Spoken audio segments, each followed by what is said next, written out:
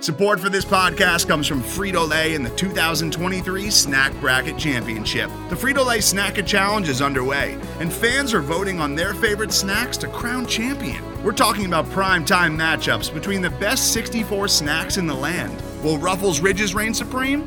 Can Doritos defend their dynasty? Or will Smart Food use their smarts for a surprise upset? Only you can decide. Get in on all the action for a chance to win up to $1,000 or a year's worth of snacks. Let your snacks be heard. Just go to fritolaysnacket.sbnation.com to vote and enter for a chance to win. No purchase necessary. Sweepstakes ends April 3rd, 2023. Void where prohibited. Year's worth of snacks awarded in the form of 52 coupons, each good for one bag of chips. See official rules at fritolaysnacket.sbnation.com.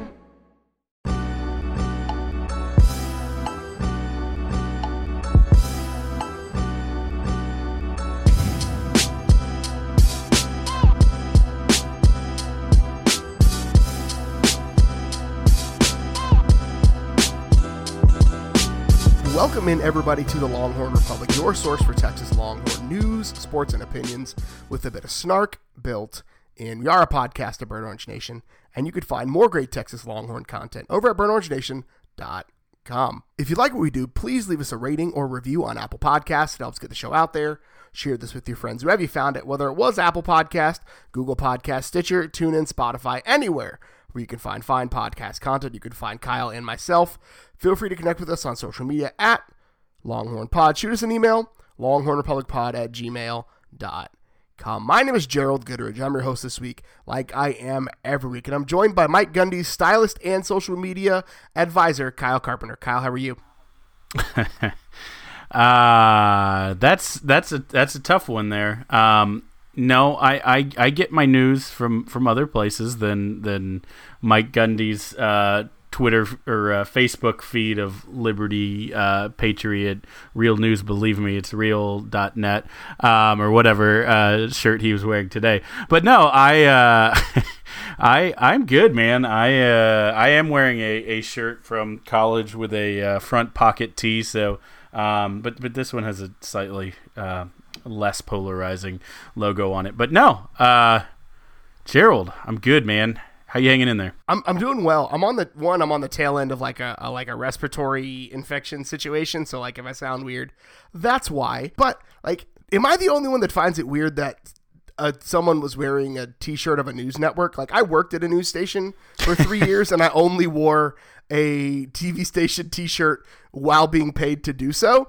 Like I only wore my News 9 sports shirt when I was being paid to represent News 9. That's a really fantastic point, actually. I have never chosen to wear a news station shirt, not ESPN, even for sports news and entertainment, not, I'm trying to think the newsiest shirt. I don't know. When we come out with sweet Burnt Orange Nation, when we have Sweet Longhorn Republic merch that all of you have been in our mentions clamoring for, you can wear those, because this here, folks, is the real news. 100% real news, sports news, entertainment with a bit of snark built in, all that kind of stuff. But this is news, and you could wear our merch at some point when we make that happen. Yeah, really, at some point. We may, who knows? We may partner with Last Stand's hat. Our friend Mike over at Last Stand might be fun to get some hats made. We're pulling the curtain back too far, Kyle. Let's reel it back in. Pay no attention to the man behind the curtain.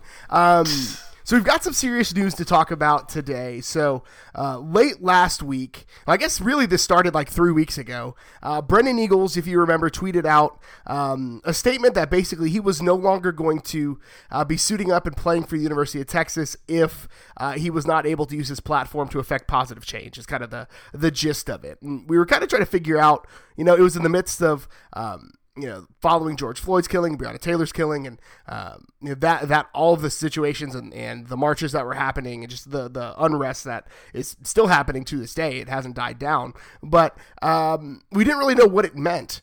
So then, lo and behold, on Friday, Brennan Eagles is the first one to tweet it, but not the only one to tweet it. An open letter from student athletes across the university and representing kind of black students as a whole, communicating that they feel like there is some changes that need to be made. And so they put forward a list of requests to both the university at large and the athletic department overall. And then they basically said, we'll continue to practice, we'll continue to play, but if we do not see some changes, then we will not participate in the extra stuff. We won't host recruits. We won't go to booster events. Basically asking the administration, are they willing to leverage the future for the past? And so the list of requests that they put forward is changing the names of campus buildings, including Robert Lee Moore Hall, T.S. Painter Hall, the 3 different locations named for Mr. Littlefield and James Hogg Auditorium, as well as removing the statue bearing his image, replacing the statues that were removed with statues that represent diversity and that were designed and or sculpted by sculptors and artists of color, avenues for incoming freshmen to learn about the racial undertones and kind of the history of the University of Texas, including the Texas Cowboys, inner city outreaches for San Antonio, Houston, Dallas, and Austin, more diversity represented in the Athletic Hall of Fame, including a permanent Black athletes exhibit, 0.5% of the athletic income donated to Black organizations in the Black Lives Matter movement, renaming an area of Darrell K. Royal Stadium after Julius Whittier, Texas's first Black football player, and replacing the Eyes of Texas with a song that does not have the racially sensitive history, and or no longer requiring student athletes to be present for the singing of the song. Long list of things to say about that, but we can go one by one and go through the list and talk about it. But really, Kyle, as you saw this list come out, like, what was your reaction to the statement, the list, and the almost overwhelming number of athletes from across different sports that were chiming in?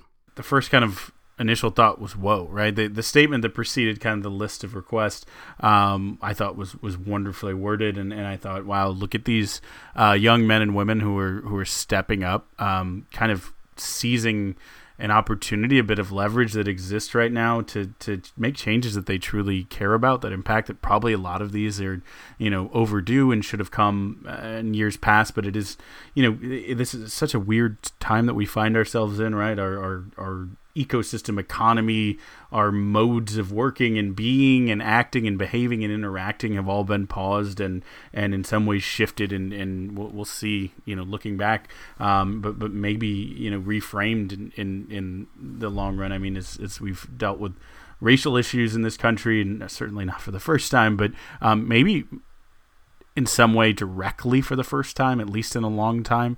There's just been a lot of people are exhausted and tired, and some of maybe that fake facade and plastic exterior is just broken, and it allows people to just be real.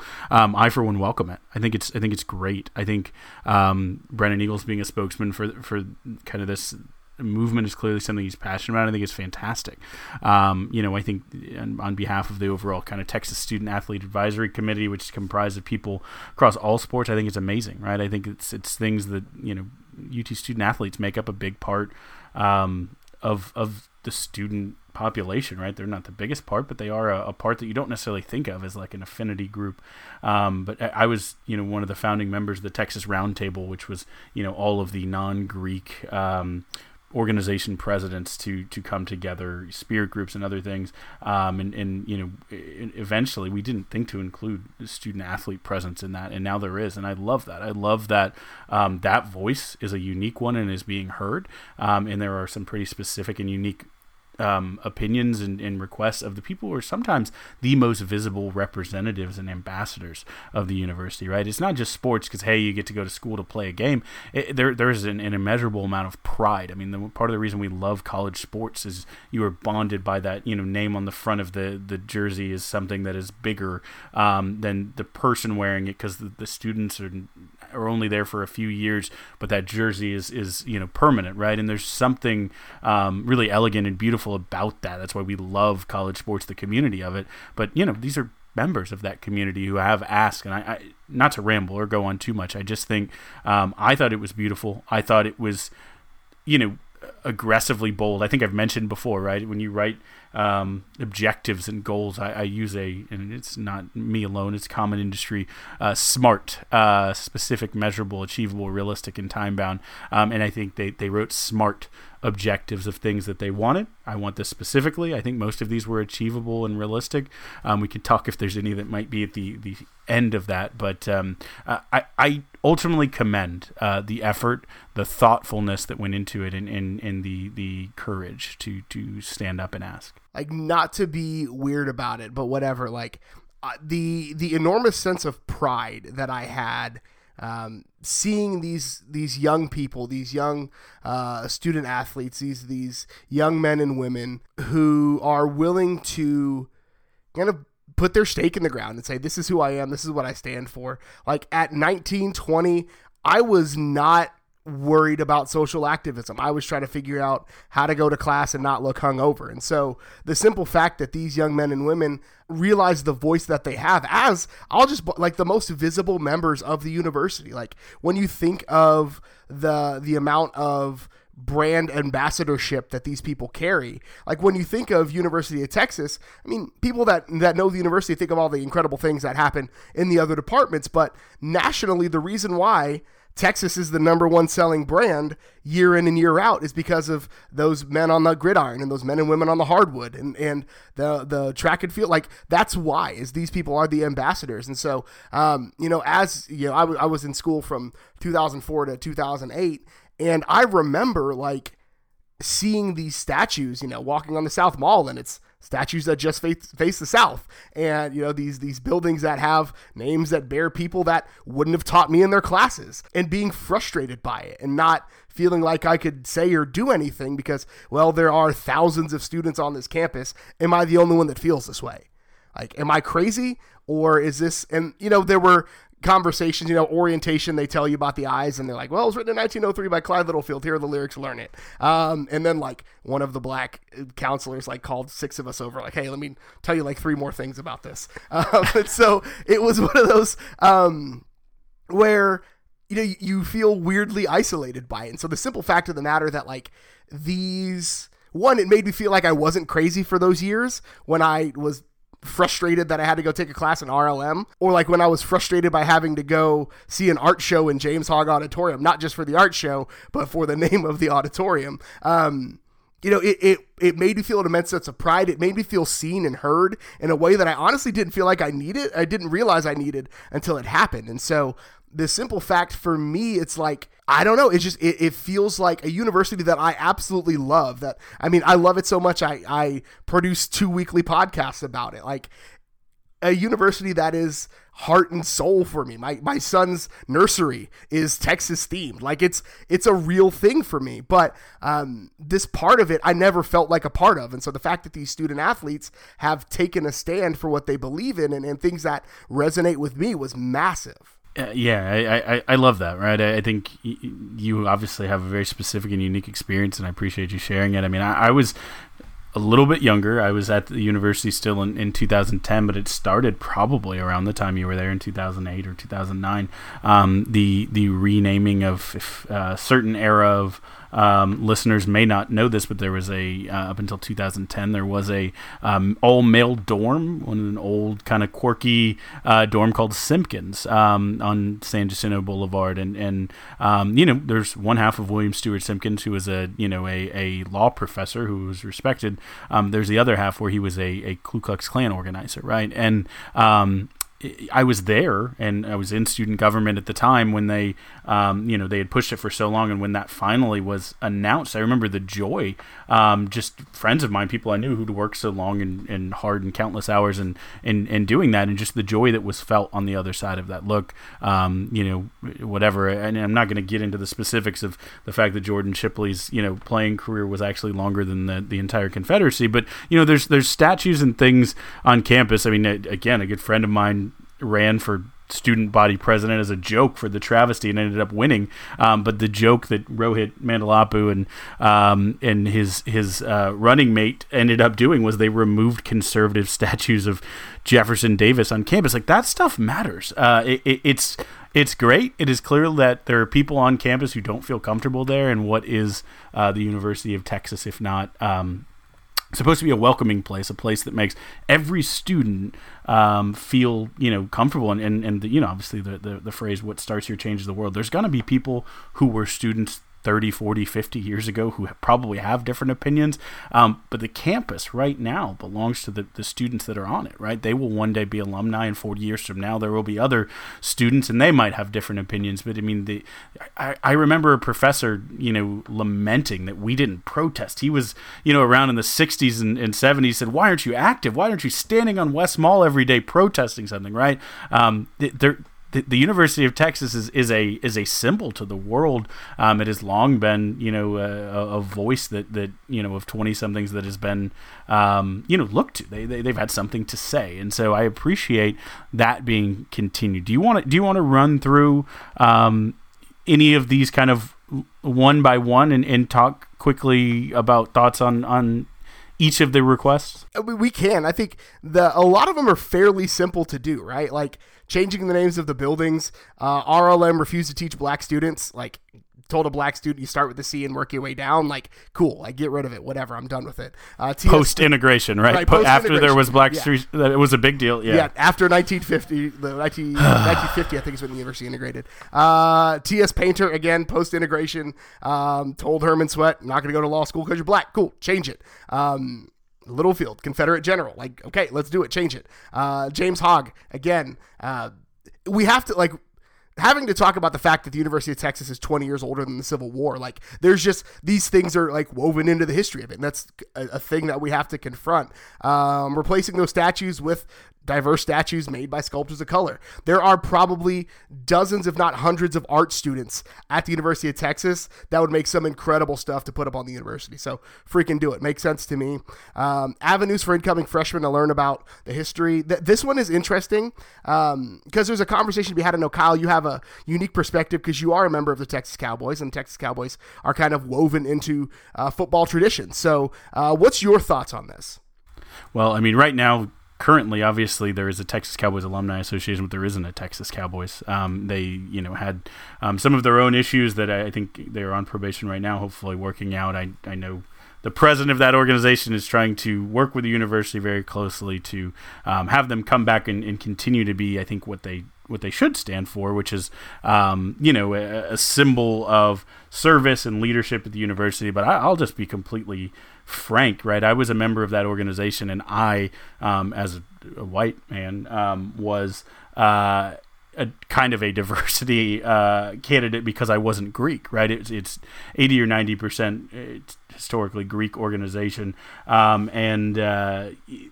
right, being non-Greek was a big deal. We would always have some athletes or some people from non-Greek organizations or leadership positions on campus or whatever, and it was the reason I sought it out. It was supposed to be a collection of some of the finest men on campus. Obviously, you'd have fraternity presidents and interfraternity council presidents, and that's how I got to know Colt McCoy, and sit next to him and play golf with him once, right? Like, incredible organization. But the thing I didn't know until after I got in, when someone explained it to me, was that there was this history, and it wasn't specifically just the Cowboys who did it. It was the university. It was the whole campus came together. It was a part of homecoming. It was a part of these big kind of campus-wide traditions. We think about the Hex Rally and these things. It was just like that. It was a big deal. Was this minstrel show where these guys would paint themselves in blackface, and I remember as a 19, 20-year-old, that just seems so foreign to me, which A, is a blessing that the idea of a minstrel show at that point was foreign and I couldn't fathom it. But B, was also kind of a little unsettling. Like, whoa, I'm glad that the organization has evolved.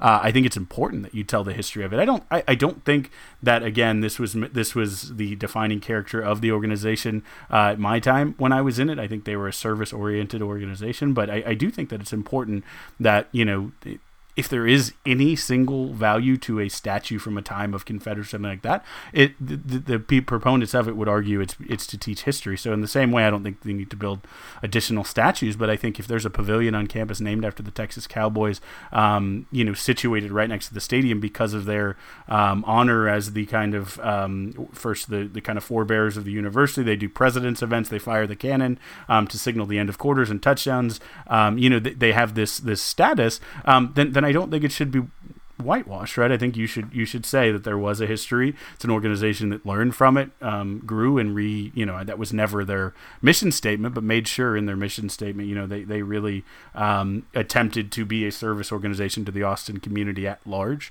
and really try to refocus on that. So as someone who was a part of it from the inside out, I'll say it was not something that was hidden from us. We were all told it, and I think that should be something that is university wide. There's a way to. I mean, it's how we teach U.S. history now. It's how we teach Texas history now. It's like, this is who we were.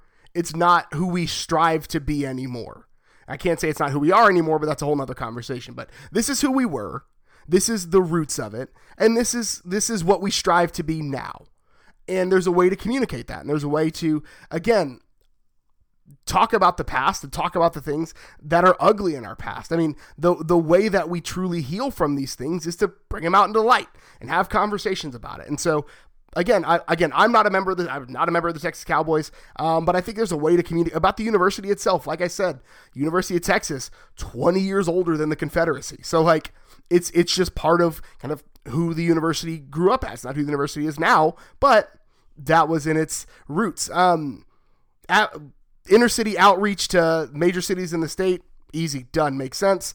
More diversity represented in the Hall of Fame, including a permanent black athletes exhibit, pretty easy to do so. 0.5% of the athletic income donated to black organizations and the Black Lives Matter movement. This is one that I think there'll probably be some conversation about the specific organization that the money's going to go to, but 0.5% of the athletic income is like $1 million. Like, Chris Del Conte can shake 2 donors and get that. Like, it's really not that big a deal. Yeah, I think I completely understand that. I think that is one of the 2 probably points that will be negotiated, right? I think it is fine to make a request. I'll be very curious. Del Conte is obviously open. He's welcoming. He encourages conversation about anything, right? I think he responded to this on Twitter saying he's excited to have these conversations, and I don't think that's in any way facetious. I think he is excited. These are his students and his student athletes specifically being engaged. I think he loves that. So I think, however, that there probably will be, just like you said, some specifics negotiating on this, and then we'll talk about the finale probably as well. We'll have some discussion around it. Absolutely, and the interim president of the university has also said that he's already setting up meetings and kind of will support the black students and student athletes. So I'm interested to see again where these things go. So renaming of an area DKR after Julius Whittier, easy, right? I mean, easy. Yeah. South End Zone, whatever. And how it blows my mind that wasn't done, years ago. You think about Jack Trice Stadium at Iowa State, right? Like, it's important. These things are, Julius Whittier is a name that I hope every fan of this podcast knew before this kind of tweet that everyone saw, or this list of requests. If not, then I hope you've taken the time to educate yourself. But obviously the first black player in the University of Texas football team, a trailblazer, right? You think about, luckily everyone knows Jackie Robinson's name, but there are trailblazers literally at every intersection of sport post-integration. And so our own kind of, in Julius Whittier's interesting story on top of it. But everyone go check it out. I mean, he's a name that you should know. I would love to see that. I wish that would have already happened 20 years ago. Wouldn't be something we're talking about now. I mean, they're building a whole new section of the stadium. Just stamp his name on it and be done with it. So the last one is probably the one that is the stickiest of them all. Obviously, replacing the Eyes of Texas with a song that has less controversial roots, and or student athletes are no longer required to sing the song. So I've got a lot of opinions on this. If you don't know about the history of the Eyes of Texas, we actually retweeted a really interesting video.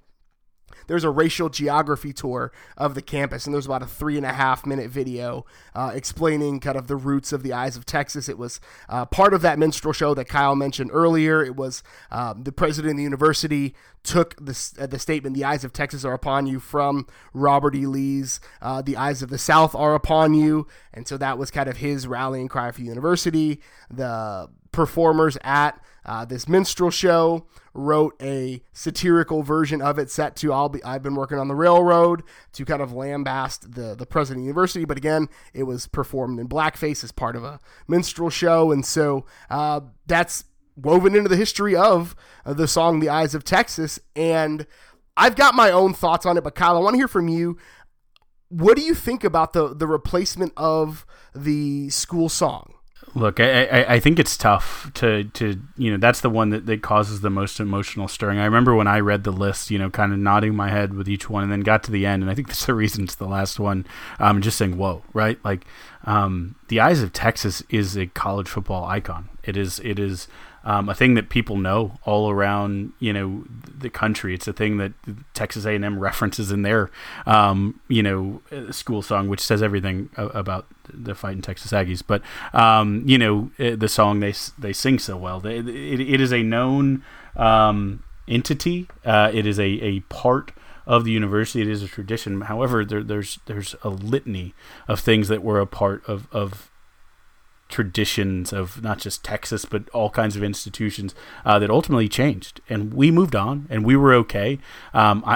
I'm of a different generation where I didn't go through a lot of those directly in the 60s and 70s that a lot of people did when traditions, be they loved by some, hated by others, and just made people feel uncomfortable. But I imagine that feels uncomfortable for the people who are used to it, and then you look back in 5 or 10 years, and all of a sudden, it's a memory. It's before we had a Longhorn, we had a dog named Pig as our mascot, right? Like, it's a thing. Maybe we can get Jim Nykar, the university's historian, who's just an unbelievable storyteller and mensch, on to talk about the history of the Eyes of Texas. But he's told stories to me and others before about, he does, if you remember from your orientation, the campus crawl, and tells all these stories. He just knows these things that were at one point a part of the folklore and the institution at the time that aren't anymore. And I know that pains certain people to hear, wait, the Eyes of Texas, how could that ever go? But, what an opportunity for, to acknowledge and to be the progressive, kind of forward-thinking university to say we had to be better, right? University of Texas, the last team to win an all-white college football national championship, right? We have gotten past that. We integrated. We talked about Julius Whittier, and now obviously we have many, athletes of color, and it's not even an issue. I don't think any recruit comes and holds that against us. If there are recruits or there are students on campus who feel uncomfortable by this, why? Why are we forcing it? Why are we forcing it down their throats? Why don't we have the discussion about what it means to change this, what that could look like, and at least, explore it, right? I'm not saying it's bad, and it is 100%, just this racist tome that, should be erased from all the history books. It's just like, hey, what if we could do something better, Like, just being completely honest with you, before I knew the background and history of the Eyes of Texas, like, I sang it till my lungs hurt, right? I love the university. Football is the reason why I ended up at the University of Texas. I've told the story on the podcast before. Derek Johnson grabbing the OU quarterback and punching the fire out of the ball, shooting it like 40 yards downfield. I ran around my house screaming. It's like, that's where I'm going to school. And I ended up there. Praise the Lord, my grades were good enough. But like, we are not what we used to be, is the best way I could say it. And as a university, and as people, period, like, if traditions have outlasted their usefulness, then they become ankle weights. Like, if a tradition has outlasted the thing that it does, and what a school song is designed to do is to unite the entire student body and alumni base as one. And if the school song is no longer serving its inherent purpose, then it needs to be changed. And that's probably a controversial stance, but I don't care. Like, if your tradition is no longer serving its initial purpose, and again, the initial purpose of the school song is to unite the student body and the alumni base as one. It's a beautiful thing. And if it no longer does that, then it has outlived its usefulness. And as much as it pains me to say that, and believe me, it pains me to say that, I wanted to teach my kids to sing the Eyes of Texas. My kid is like just old enough to start singing it now. And so we sing Texas Fight, and that's good. But like, if it's hurting people and you can't see past your own nose to realize that, then I'm sorry about you. Like, I got no other way to say it. And I absolutely, like, again, grew up loving the song. Like, it was woven into my DNA. And then I found out about the past. I was like, well, that kind of sucks. But again, like, if a tradition no longer serves its purpose, I think back to, there's an old story I tell in training where it's Thanksgiving dinner, and they're preparing the ham, and they cut both sides off the ham before they put it in the oven. They cut both sides off of it, they glaze it, put it in the oven. And the mom, the wife of the family is cooking it. She asks her mom, why did we start cutting off the sides of the ham to cook it? She's like, I don't know. That's how my mom did it. And so they went and asked great grandma, why did you start cutting off the sides of the ham? We just always did it like that. And great grandma said, our oven was too small for the hams we bought. And like, that is the kind of, the ridiculousness of holding on to traditions for the sake of holding on to traditions. And again, I love the Eyes of Texas, and I think it's going to be a tough ask for a lot of people. And there are going to be people that, regardless of a decision that's made, that are going to sing it, and that's their choice. But requiring students and student athletes to sing a song to represent a university that does not represent them is wrong, period. Yeah, that's a fantastic. The ham on both sides, and I'm probably going to steal that. That's a great story, but it tells it so perfectly, right? There was a President Prather liked the eyes of the South are upon you. He used to conclude his speeches with the eyes of Texas are upon you at a minstrel show. The students turned it back on him and said, I knew a president, and everywhere he went, he always saw the eyes of Texas. They were mocking him because he liked to put that in his speeches. The student body who were present at the minstrel show went crazy, asking for encore.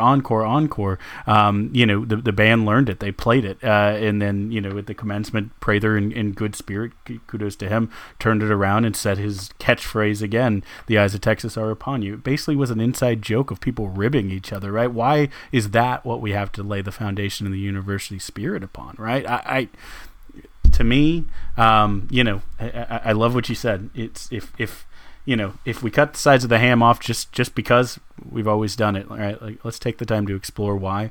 Let's take the time to explore if we're missing some real deliciousness with those crispy ham edges that we're not getting because our ancestors made an audible on the fly. So I love that story, Jared. I think that's a great way to pin this. I just want to say, I talked about university presidents. You mentioned interim president Jay Hartzell, and what a tough position it is that he finds himself in. I think he's doing a great job. Good on Hartzell, and I hope as long as he is the president, that he takes this seriously, because if it started with the university president, he can go down in the books as the one who changed it. So it's a tough job, but there is an incredible pressure and a lot of people watching. So we will continue to talk about that. We're going to try to get a university historian on next week to talk a little bit more just about some of these things to get perspective. Because, again, just like our football previews, Kyle and I know just enough to be dangerous, but we want to get somebody on who helps actually know and provide some historical context to these things.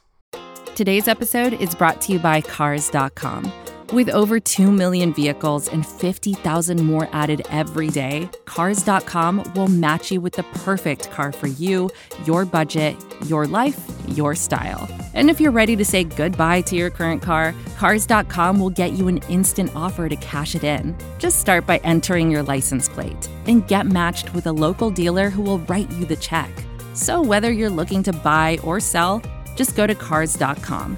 It's magical.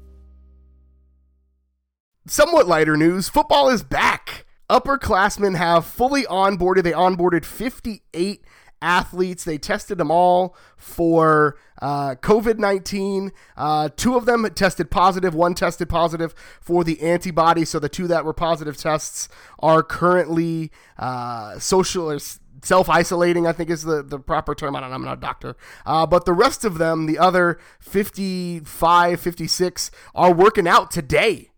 Back in the lab doing some workouts. Underclassmen checked in today. We saw videos from guys like Jaquindon Jackson on campus, so they're up and running. With that, Tom Herman provided some injury updates. In the dumb one, let's just be honest, BJ Foster broke a bone in his hand after punching his car because someone hit it and didn't leave a note. Tom Herman said, and I quote, "Inanimate objects usually win fights." So Foster will miss 6 to 8 weeks with a broken hand, a guy who is presumed to be a starter, if not competing for a starting spot for this year. Yeah, we've all done dumb things as a youth. Better, I guess, to punch the car than the guy who hit your car. But I get it. If I walked out and my car had been hit, I would be frustrated. I believe I have kicked your your plastic drawers over less, or even spiked an Xbox controller over less in my college heyday. So I get where this comes from. Neither Kyle nor I are gracious losers when it comes to NCAA football. Other injury updates: Marcus Tillman will be back by July. Sam Ellinger and Jordan Whittington are at 100%. Darian Brown had a procedure to clean up some of the continuing things happening in his skull. Peter Pudgy is currently working on some lab work. Neither of them are likely to play this year. Yeah, two guys we're both rooting for to, get back to full health, obviously, but, hopefully even get back to playing health. Darian Brown especially, we've been talking about for quite some time, but Peter and Pudgy as well.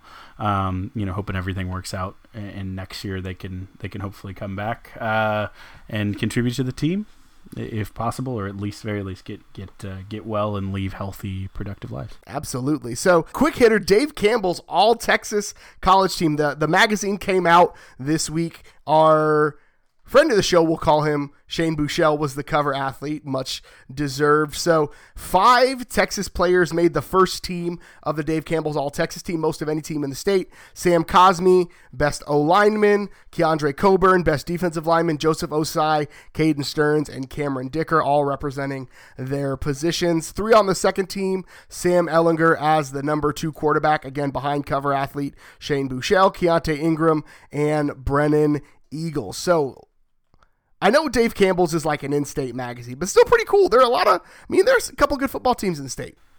Oh, sure. Yeah, there's probably 3 top 25 teams, if not more. We'll see, how a couple teams end up with SMU, and we'll see where TCU, SMU, and others lie. But there's some good teams in this state, and Dave Campbell obviously is an institution. So this list matters, right? Like Big 12, it matters, but come on, it's still Texas. We have bragging rights over our coworkers, our buddies, our high school friends, our cousins, family members who went to other schools. This stuff's important. So win the state, then win the nation. Absolutely. So a little bit more positive news. Texas picked up not 1, but 2 big commitments at the same time on Monday. 4-star safety J.D. Coffey and 4-star cornerback Ishmael Ibrahim committed together. Posted a joint video announcing their commitment. J.D. Coffey, number 173 overall player, according to the 24/7 composite.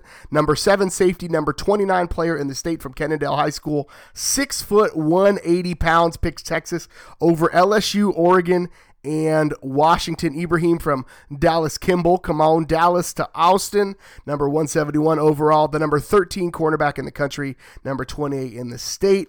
6'1", 175, 2-sport athlete. And again, picks Texas over Georgia, LSU, OU, and TCU.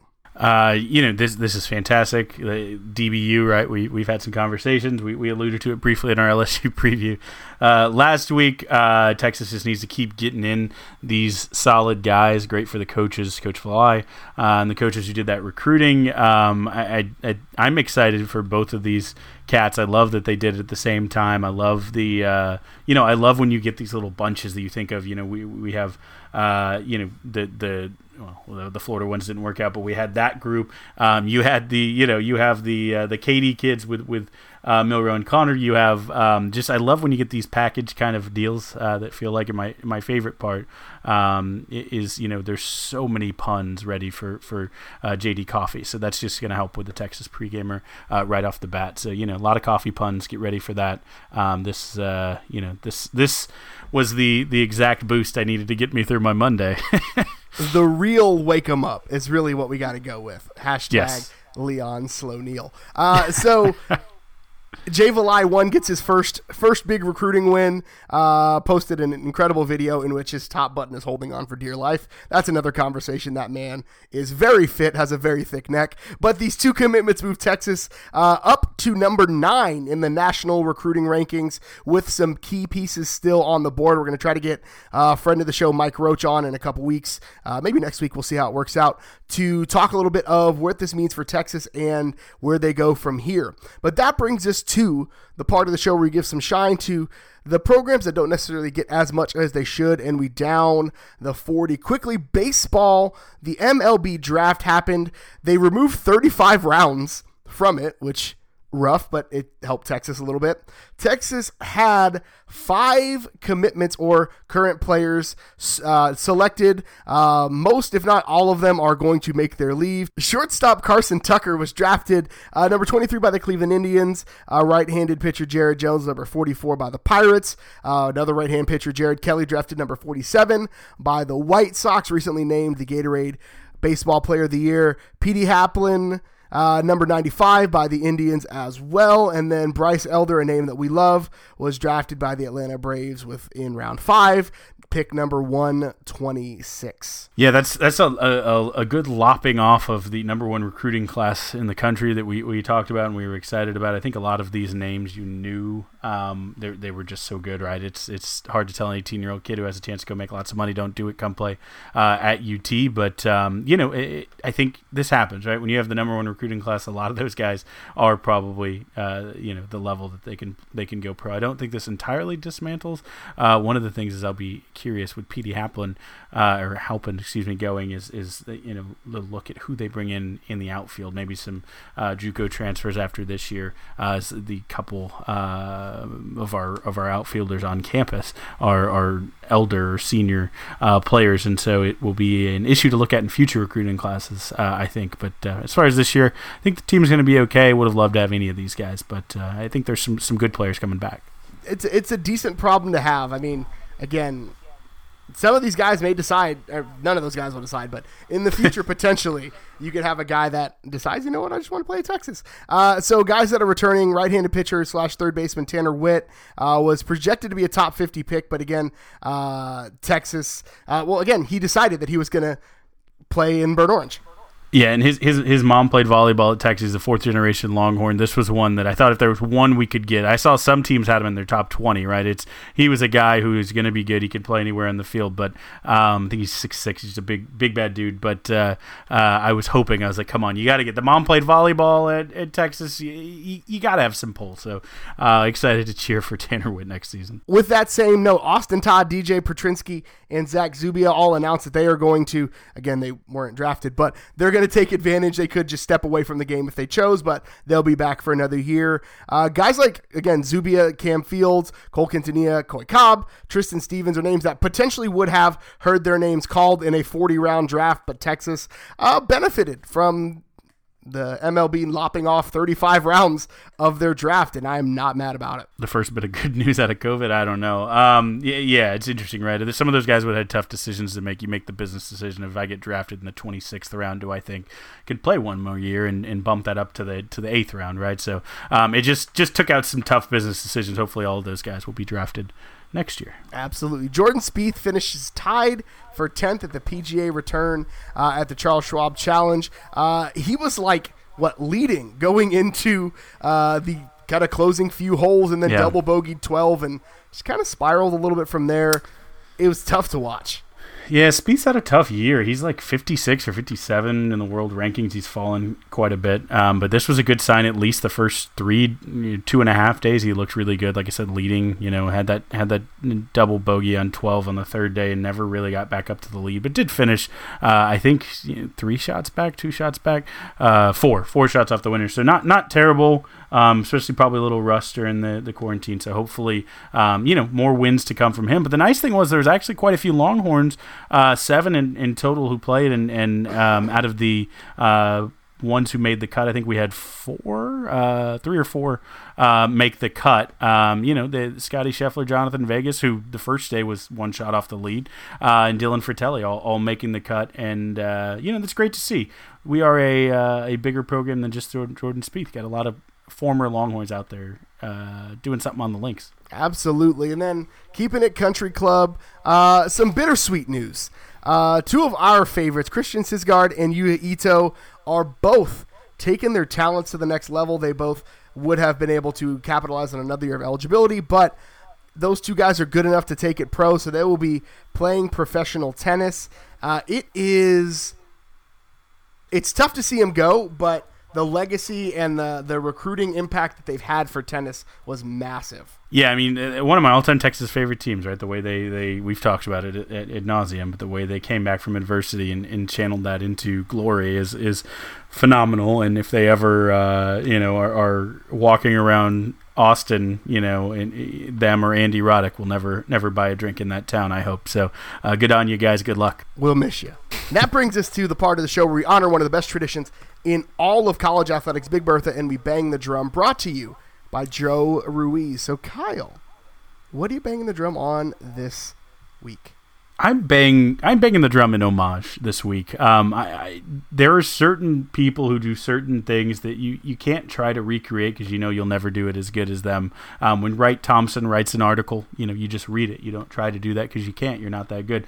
But when Bomani Jones goes and just off the cuff gives takes and incorporates culture in Texas and a little swag and just gives his very unique Bomani Jones opinion on a situation, I can't attempt to try to recreate that, but I will. We'll share it from the show account. But the conversation that I'm alluding to, he was on the Dan Le Batard show, and the question is, should the NCAA give Reggie Bush his Heisman back? Right, the University of Southern California made kind of the announcement this week. They were welcoming Reggie back in. All the kind of sanctions and bans have been lifted from some incidents off the field, typically stemming with if there was money received or offers or things not becoming of the NCAA rules, ultimately led to Reggie having his Heisman revoked. However, when that question was asked, the beautiful mind of Bomani Jones went straight to, what authority does the NCAA have? What authority does the downtown club have? What authority does USC have? What authority do any of these people have? If Reggie wants that Heisman, he can get in his car, drive down to Texas, and ask one Vincent Young, King of the Rose Bowl, for his trophy. That, as we all know, is Vince's trophy. As we all know, Vince, if there was ever any doubt, erased that on a 4th and 5 in the Rose Bowl over the greatest dynasty that college football had ever seen, quote, air quote. And that belongs to beautiful, wonderful, incomparable, on our football Mount Rushmore, all-time great. I actually had a debate with someone the other day about why Vince Young is the greatest college quarterback of all time. Tommy Frazier, Tim Tebow, or whoever else you want to throw at me, be damned. But it's Vince's. That Heisman, though, it is in the books as empty. Everyone who knows anything knows that is Vince's Heisman. Absolutely. Vince himself held the crystal ball, hit the Heisman pose, and said, "Who's the Heisman?" So Vince literally claimed that Heisman. Literally. No two ways around it. So I'm banging the drum this week on the Big 12 coaches and kind of the Big 12 basketball powers that be getting together and officially making Election Day a formal day off for student athletes. And the Big 12, I have a lot of issues with how the Big 12 is run. I have a lot of issues with Big 12 leadership and just all sorts of weird things that they do day in and day out. But I have to give them some credit for getting it right. Election Day should be a day where, if we want to encourage young people to have a voice, if we want to encourage, so many people bemoan young people not getting involved and not having a voice and not this and that and the other. But we put the cookies on the top shelf.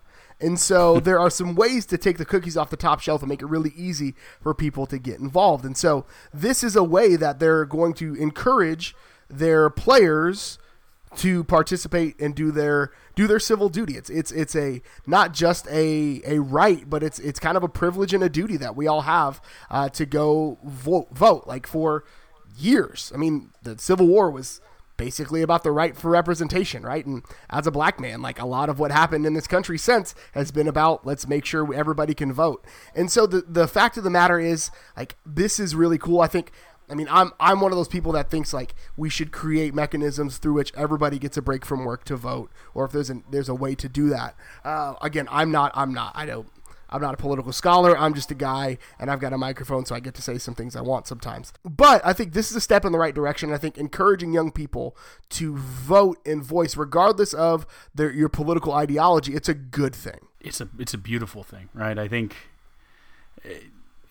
the Big 12 and Shaka started their statement, this is a movement, not a moment, right? Whatever the movement is, it's so long overdue. As long as there's people like Governor Kemp of Georgia who can just find ways to keep people from voting, as long as there's people who gerrymander districts in ways that they're unrecognizable so that they can get the outcome they want, there will be people in power trying to keep that power, trying to keep people from having power. I think every little bit that we can do to try to enable that, and I'm pushing. Let's make this not just a Big 12 basketball holiday, a school holiday, an NCAA holiday, a state holiday, a national holiday. Like, other countries got this right and we don't. Go vote, right? Anyone listening to this under the power of my voice, when November comes around, or any elections, special elections, runoff elections you have between now and then at your local level, at the national level, go vote. Every chance you see where you can vote on something, do it. Vote. It's literally our American right and one of our most exceptional and amazing things about this country, truly. And so everyone, do it at every point that you can. I love where I live. I am a proud American. My dad is an immigrant to this country, and he worked his way through the United States Air Force for 22 years and became a citizen in the United States. And I am so unbelievably proud of this country. And as the democratic ideal, we should set the standard of what a democracy can be. And that's as far as I'm going to go with that. But that's all we've got for you. Got a lot for you this week. Kyle, where can the good folks find you on the internet? Oh, you can find more of these steaming hot takes at Kyle Carpenter on Twitter. You can also follow the Texas Pregamer at Texas Pregamer. You can follow me on Twitter. I am at GHGoodrich. Follow the show on Twitter at LonghornPod. Shoot us an email, longhornrepublicpod@gmail.com. Thank you so much for tuning in again this week. We'll be back on Thursday with our UTEP preview.